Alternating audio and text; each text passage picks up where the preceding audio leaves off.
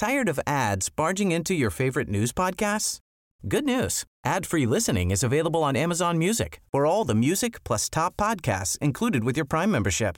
Stay up to date on everything newsworthy by downloading the Amazon Music app for free or go to amazon.com/news ad free.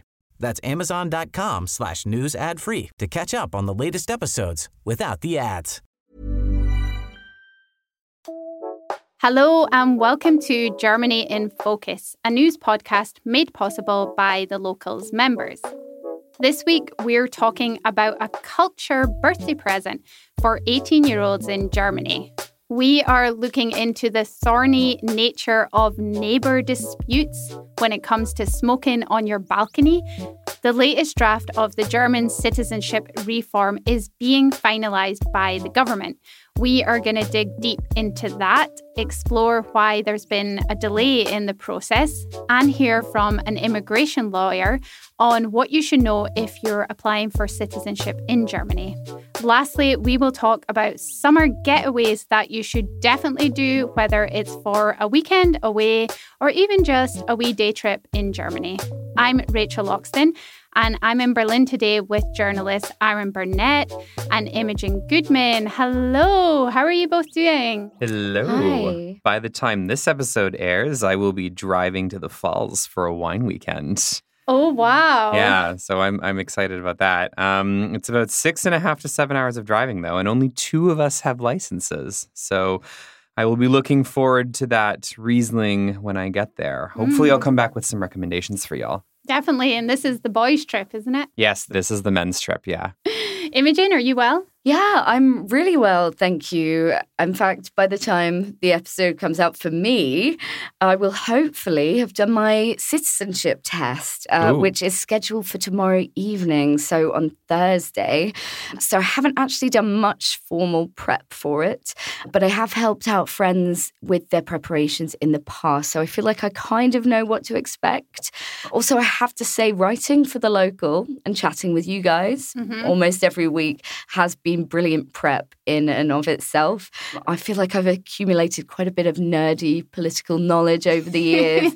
This is finally my time to shine. Finally, someone's going to ask me the difference between the Bundesrat and the Bundestag at long last. So it should be good. Hopefully it'll go well. Absolutely. Coming in handy. Yeah, I feel like you're going to be writing an essay for them. I think At the end of it, you'll just be talking about all the intricacies of German politics and life. Definitely. I'll bring my own spare sheet of paper so I can add notes to the multiple choice selection if I have any comments. Listeners to Germany in Fantastic. Focus can just say that they're studying for the citizenship test. No? Definitely. Exactly. Yeah. Well, good luck. Thank you. So let's talk about a cool thing coming up in June in Germany. Young people who turn 18 in 2023 are getting a kind of birthday present. They are to receive a €200 Kulturpass or a culture pass. And this follows similar projects in other countries, including France, Spain, and Italy. Imogen, can you tell us more about this? Yes, absolutely. This is a really exciting government project, and it really has 2 major aims. So the first is, of course, to give young people an opportunity to get out and about and experience live culture in a way that they just weren't able to during the pandemic.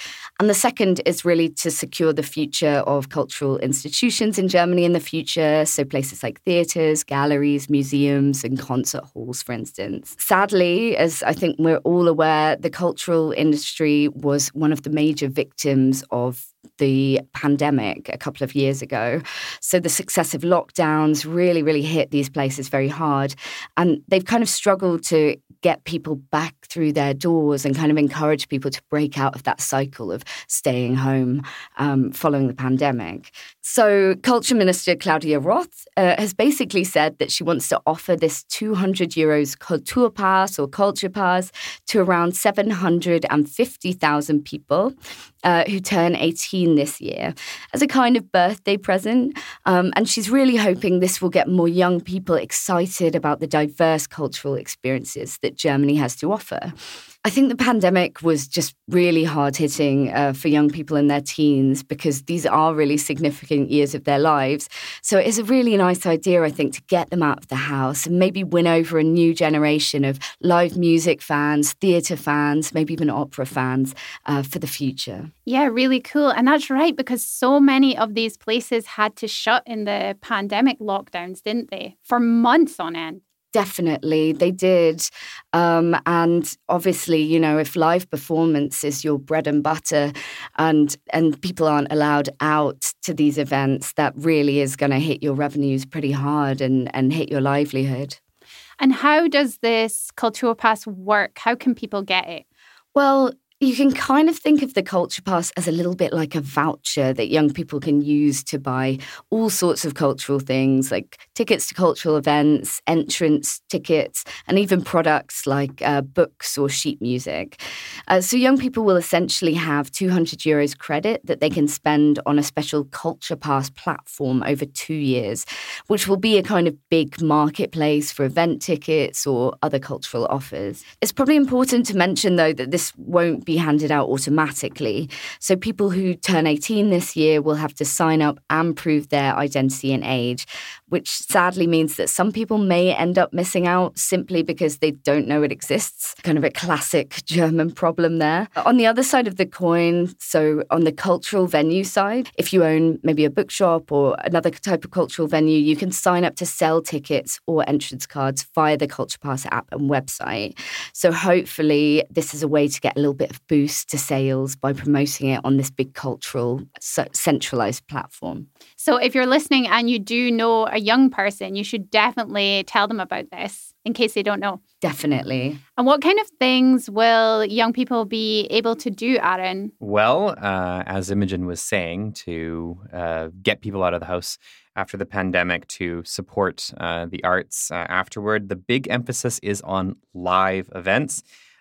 Theaters and concert venues are where you're most likely to get the biggest benefit from the Culture Pass, but it also covers independent bookshops, art galleries, small business cinemas, Amazon, Spotify, big chain movie theaters. These kinds of vendors are excluded. So think local, think independent, think higher culture like opera, theater, concerts, and you're good to go. And there's a lot on offer here, too, I would say. My boyfriend Michael and I often go to the Staatsoper in Berlin. It's a lovely place with a lot of very cool operas on offer. And quite often it's half price or even less than what you would pay, for example, in London at Covent Garden. Yeah, totally. I really do think that the cultural offering in Germany, especially big cities, but elsewhere, is actually amazing, to be honest. A lot of the live music, there's live music every night. Definitely. Yeah, I absolutely agree. And I think, you know, even if you're not quite lucky enough to be in that sort of 18-year-old age bracket, there are ways of doing it affordably. And that's something that's really promoted in Germany. As Aaron said, with the opera, you can also, I think, get last-minute tickets for last-minute cancellations, which can cost as little as €10, you know, for a good seat at the opera. And as you say, live music, comedy, theatre, you're spoiled for choice here, really. This sounds actually really great. And it's good that the government is caring about the arts, right? Definitely. It is so refreshing to see governments prioritizing the arts, making it their focus, and coming up with a scheme like this that recognizes just how important it is. And actually, even Finance Minister Christian Lindner, who's not necessarily known for being a big culture vulture, he's much more of a sort of business-focused politician. He's found a way of thinking of this project, which seems to have kind of brought him round to the idea. Actually, he described it as cultural startup capital and it's Culture Pass. So that's whatever floats your boat, Christian. Classic Lindner, yeah. Yeah, got to have startup in the title. Absolutely. It's an investment in the future of this arts industry. Fantastic. Thank you so much for that, guys. One thing that many listeners will be aware of is that your neighbours in Germany might get involved in your business. It's definitely not every single neighbour, but it's fair to say that it's not unusual to receive a note through your letterbox with a complaint or a knock at your door. Germans are not afraid to tell you when they think you've done something wrong or something annoying.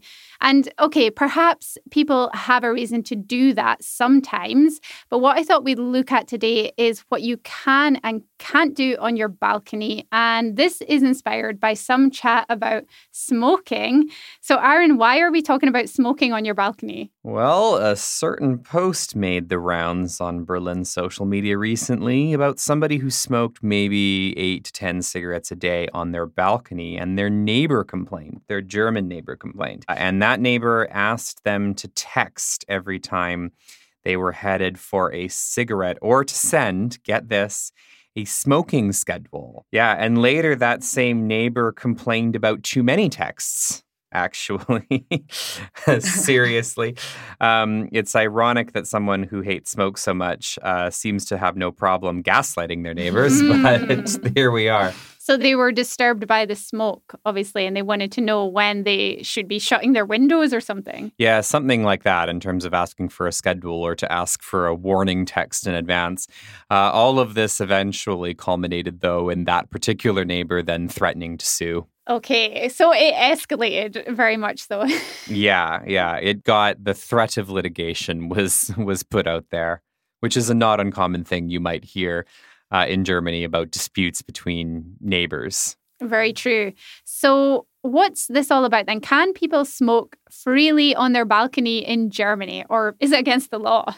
Well, generally, yes, they can, although there have been some court rulings suggesting that you can have some restrictions on how often or when you smoke. In 2017, there was a case in Berlin where one woman was prohibited from smoking on her balcony between 8 p.m. and 6 a.m. because her upstairs neighbor complained about the wafting smoke upward. Other times were fine, though. There was another case in Frankfurt some years ago where one man was basically prohibited from smoking on his balcony completely because there was a second balcony that he could smoke from that did not bother any of his neighbors. So he was basically told, well, you can smoke on that balcony then. You don't smoke on this one. So anytime the courts get involved here, usually there has to be an individualized court order that is really customized for that particular situation. There's where you don't have one, you don't generally have a blanket rule that says that you can or can't or when or whatever on your balcony with respect to smoking.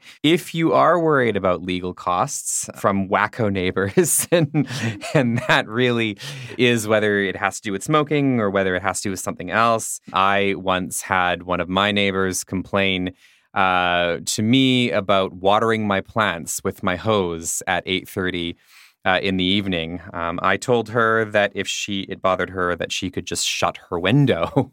Sie können einfach das Fenster schließen is a very useful phrase sometimes. But if you are worried about this, you can always take out legal insurance, which can give you a little bit of a peace of mind.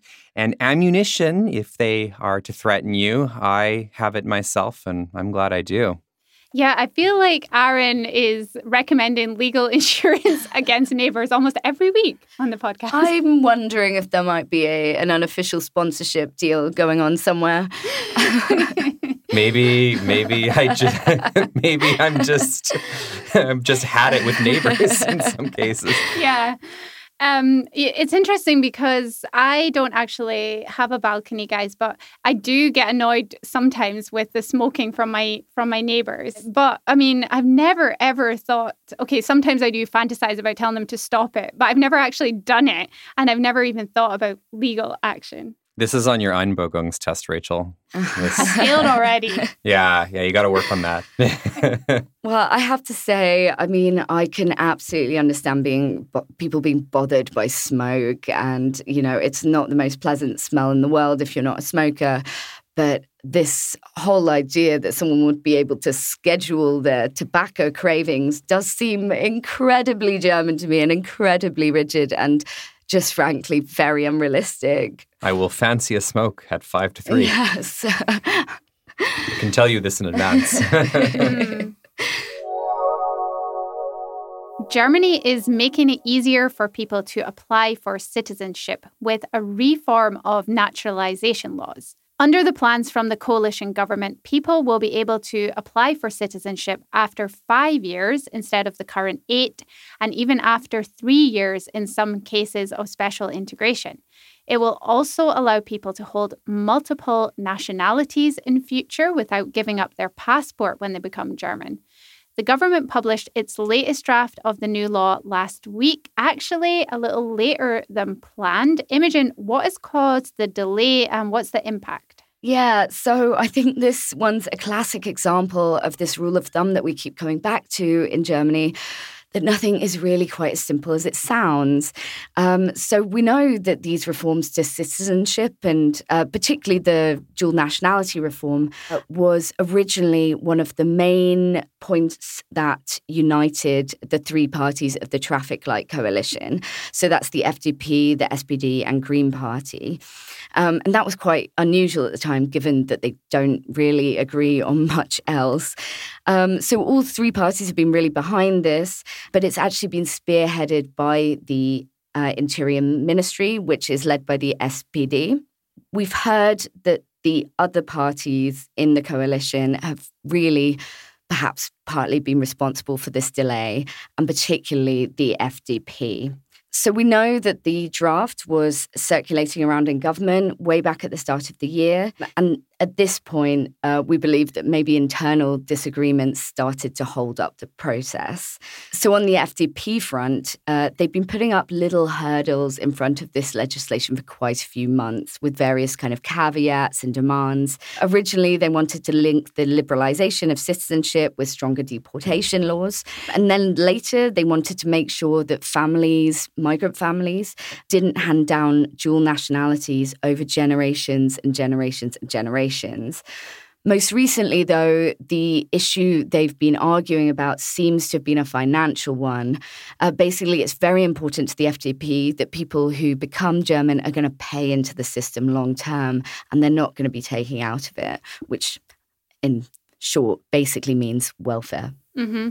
And so what are the new aspects of the draft that we can see? Well, the good news is that everything we've mentioned previously is still in place. So that's dual nationality, that's automatic citizenship for the children of foreigners who've lived in Germany for 5 years or more. It's naturalization at an earlier date, so after 5 or 3 years. And it's also easier language requirements for certain groups of foreigners. What's new is that we're seeing slightly tighter requirements for proving financial stability and also some more concrete red lines written into the bill that specify when you'll no longer be eligible for citizenship. So in the first instance, so proving financial stability, the bill says that people who apply for citizenship should be able to support themselves and their families without relying on long-term unemployment benefits or so-called Sozialgeld, which basically refers to other types of welfare payments that you can receive if you're on a low income. So if someone doesn't quite hit that bar, what they'll need to do is show that they've worked full-time for at least 20 months out of the last 24, which could well exclude people who rely on some kind of social welfare to top up their wages. We believe that this specific requirement was actually kind of shoehorned into the bill by the FDP and in particular Justice Minister Marco Buschmann. So another key change is that a pretty controversial clause has now been scrubbed from the previous naturalization law. That was a clause that talks about integration into German living conditions, which is pretty vague and open to interpretation, and maybe in the worst case scenario, also discrimination. Want flexibility? Take yoga. Want flexibility with your health insurance? Check out United Healthcare Insurance Plans. Underwritten by Golden Rule Insurance Company, they offer flexible, budget-friendly medical, dental, and vision coverage that may be right for you. More at uh1.com. Tired of ads barging into your favorite news podcasts? Good news. Ad-free listening is available on Amazon Music for all the music plus top podcasts included with your Prime membership.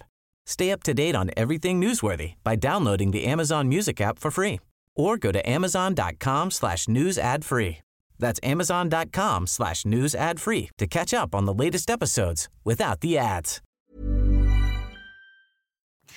So instead, we've now got two indications of the type of behaviour that would exclude people from citizenship. So the first is if a foreigner is married to more than one spouse at the same time, so someone who practices polygamy, or that they demonstrate that they don't accept the equal rights of men and women according to Germany's constitution or basic law. The second involves anti-Semitic, racist, xenophobic, or other acts motivated by contempt for humanity. That's the wording of the bill. And that contravenes the basic law as well, and would also prohibit naturalisation according to the draft. And is everything set in stone now? Well, the draft bill has been published, as we mentioned, but it's still facing a fair few checks and balances before it actually becomes law. It not only has to be reviewed by associations and the federal states, but will also face a vote in cabinet and scrutiny from the Bundestag. So at any of those points, there could be changes made. In particular, we are expecting there to be some pushback from the SPD on these conditions that have been set for proving that financial independence clause.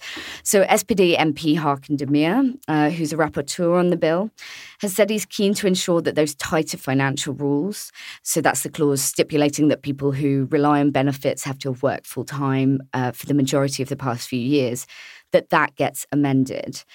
He pointed out that this is likely to exclude a lot of women who may, for example, have childcare requirements. That said, there are already some carve-outs to this kind of clause mentioned in the law, such as people who migrated into the former DDR, people from the guest worker generation, and also married couples with young children where at least one parent works full-time.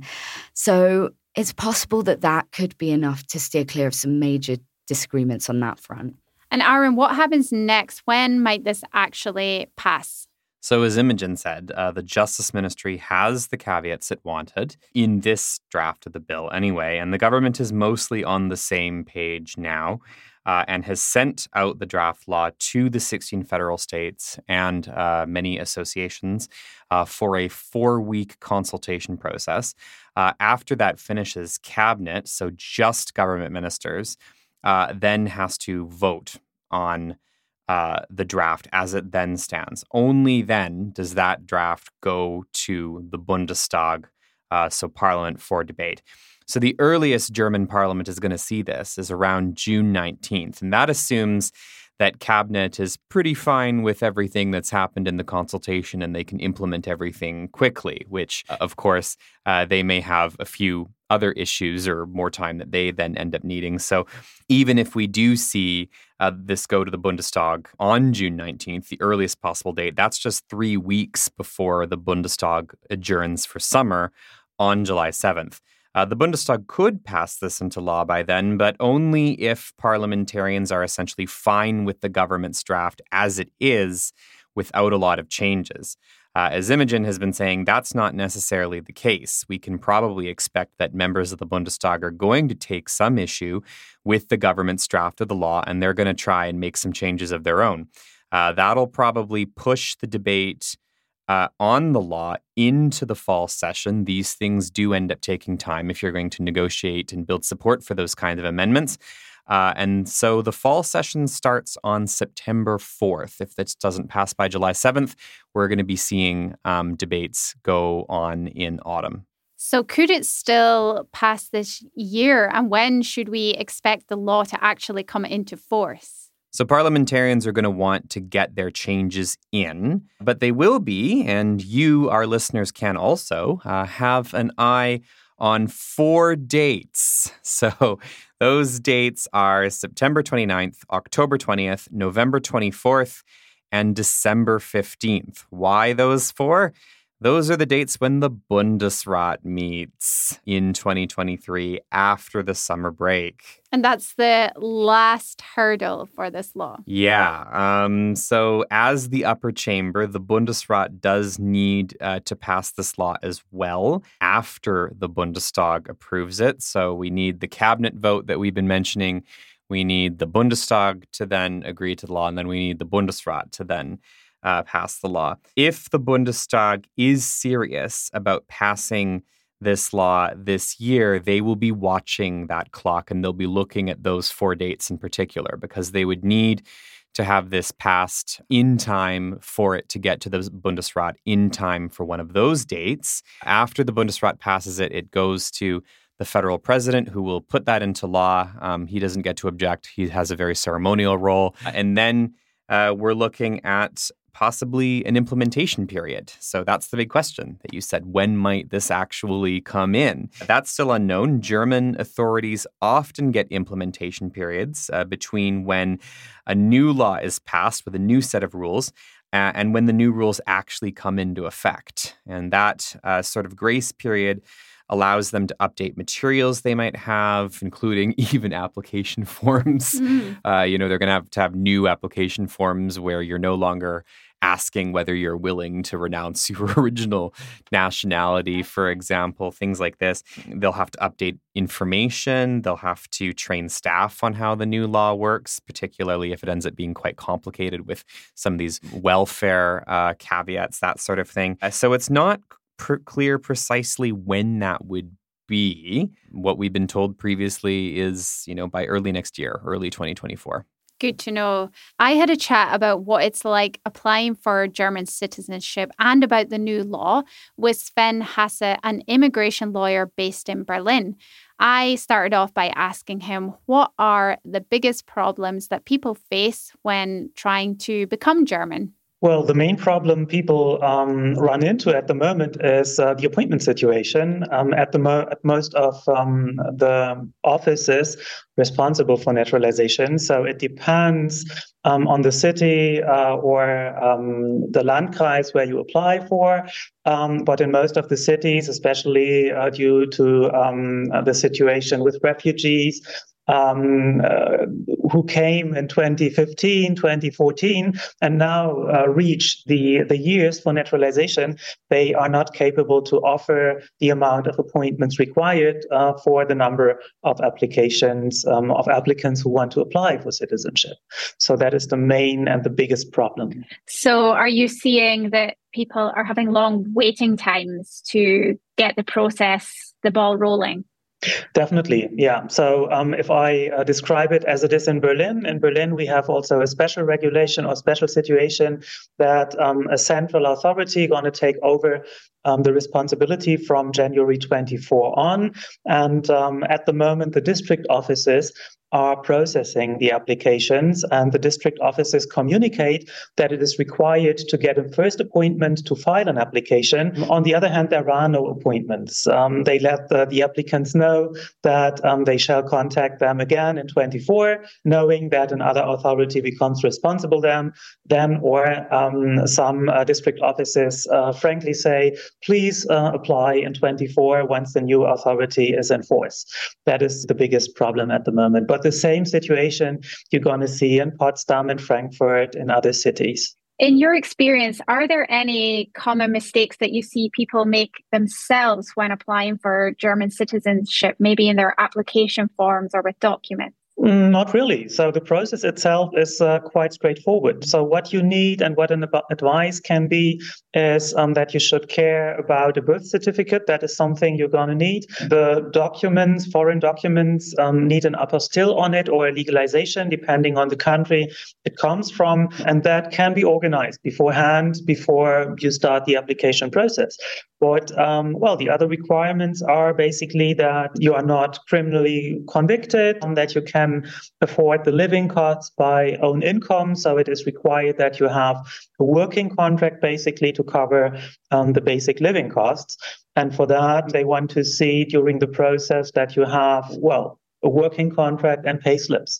And that brings me to another remark that mostly it is underestimated, the duration of the process. So if the process takes a year or 2 years, and you just have a working contract running for a year, then you have to know that, if the working contract is about to be terminated, you need a new one. And the new contract has to be out of probation period. And if it is just a year contract, you run into the same problem again. So that is a problem for scientists, because at the universities, you usually have year contracts or even shorter ones. And then you have a problem. Yeah, that's good to know.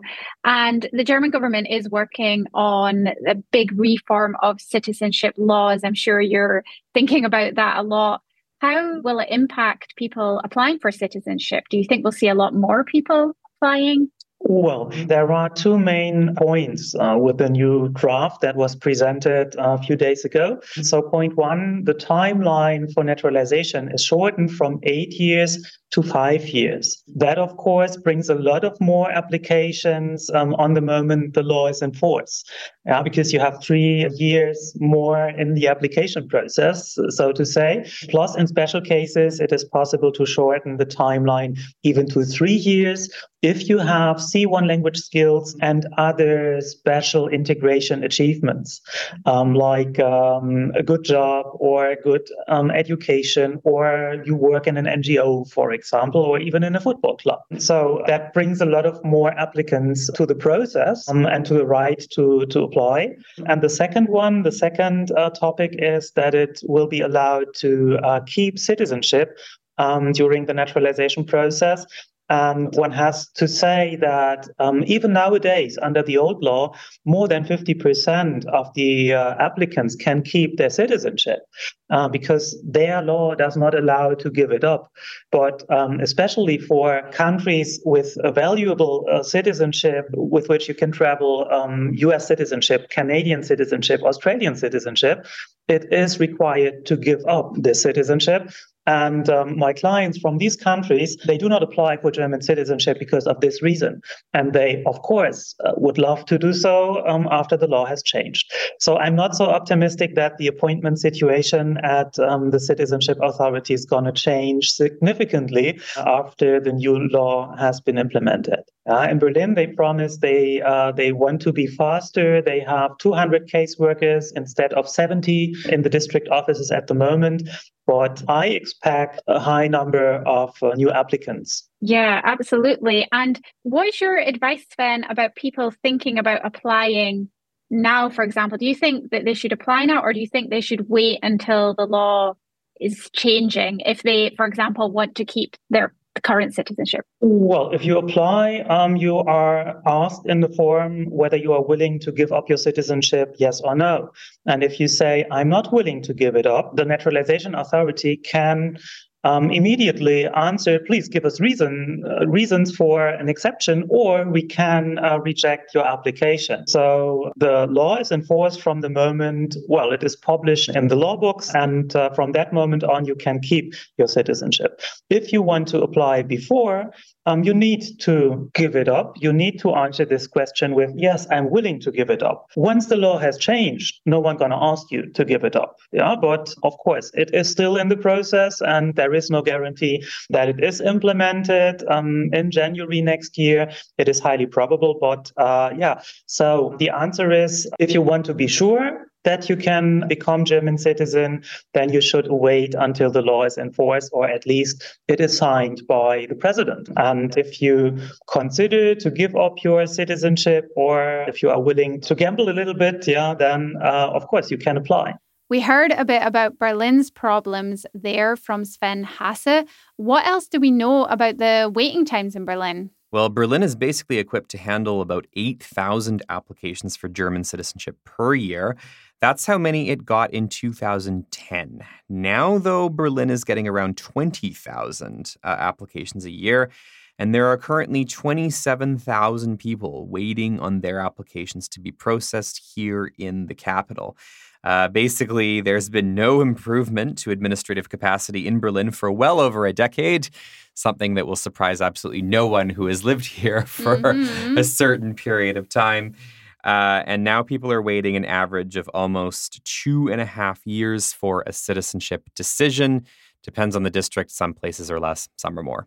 And it is meant to be centralized from next year in Berlin. So yes, which is one of the reasons why a lot of applications filed this year in Berlin have been put on hold, waiting for that centralization. Great.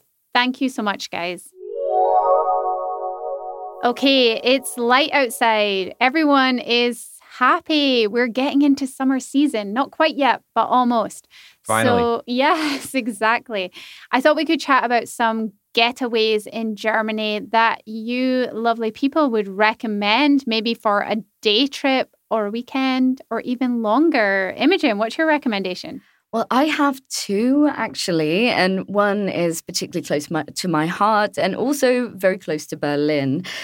So that's the northern part of Brandenburg, so Barnim, which is a big nature park, and also the area around Berlinsee and Alt-Hottesdorf, which is just this stunningly picturesque, quiet, forested paradise, basically north of Berlin, full of lakes. And just the perfect place that you can reach in an hour and a half or so from Berlin. Get out either for the day for a bike ride or picnic, or what I would recommend and what I normally do is take a long weekend and go to one of the many kind of campsites there. Bring your swim stuff, bring your bike, make sure you just get some lovely fresh air and a bit of an escape from the city. The other is Freiburg in Baden-Württemberg, which is one of my favorite cities in Germany. It's so quaint and charming. It's surrounded by beautiful hills. And if you're looking for more of a sort of nature-oriented break than a city break, it's so easy to get out to the countryside and the mountains from there. So I would recommend getting the cable car up a particularly high mountain nearby called Schauinsland, which is kind of view in the country. And from there, on a clear day, you can even see the Swiss Alps. So it's quite an amazing experience. Great tip. Aaron, what have you got? Well, as I said at the beginning of this episode, I'm very excited about a little wine trip to the falls this weekend. But I think my favorite day trip, from Berlin at least, is Lutherstadt-Wittenberg. It's a great little place where you can see the church that Martin Luther nailed his 95 Theses to. The Museum of the Reformation is a fascinating look at a tumultuous but critical time in European history. And you also have the Cranach House and the story of that very famous painting family.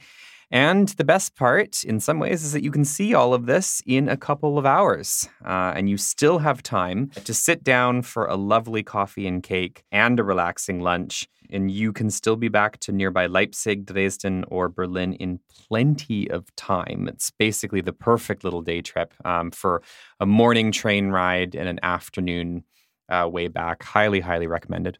Really lovely. So I would recommend Fraueninsel or Peacock Island. This is a gorgeous little island and nature reserve in the River Havel, which is southwest of Berlin, and it's not far from the Wannsee Lake. And you can go there and you take a little ferry over, and there's loads of peacocks on the island and loads of birds. So it's a perfect day trip. I would also recommend Königssee in Bavaria, which is in Berchtesgaden region.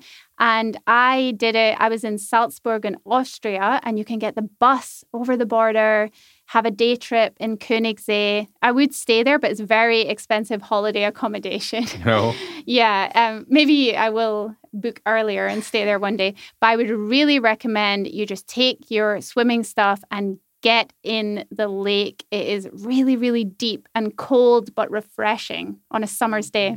Yeah, Königssee does look beautiful, and I know that it's also, I think, one of the most beloved spots for influencers to go because it is just so picturesque. And so if you fancy kind of going viral on Instagram, that's also something to think about. But really, one of the most stunning spots in Germany, so great recommendation. That's one of my favorite parts of the country, like down in southeast Bavaria there's lots of lakes. There's Prian and Chiemsee, where you can go into one of Ludwig's castles as well, in the middle of the island, in the middle of that lake. That's another good one in the area. And then you can go into Deutsches Eck, or literally German Corner.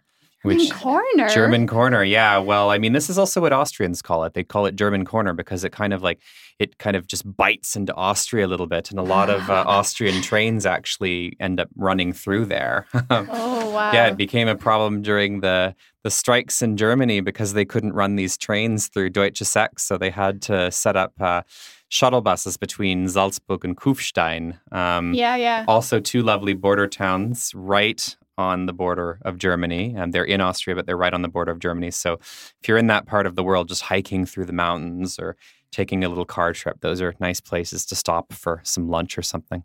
Really good tips. So that's it for this week.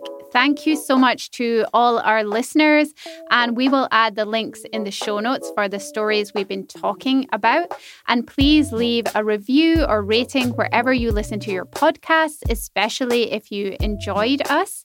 This week's panelists have been Imogen Goodman and Aaron Burnett. Our guest was Sven Hasse, and our sound engineer is Reese Edwards. We hope you enjoyed listening, and we will be back next week. Until then, take care.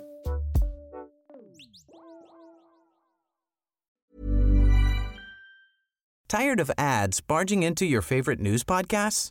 Good news. Ad-free listening is available on Amazon Music for all the music plus top podcasts included with your Prime membership. Stay up to date on everything newsworthy by downloading the Amazon Music app for free or go to amazon.com/news ad free. That's amazon.com/news ad free to catch up on the latest episodes without the ads.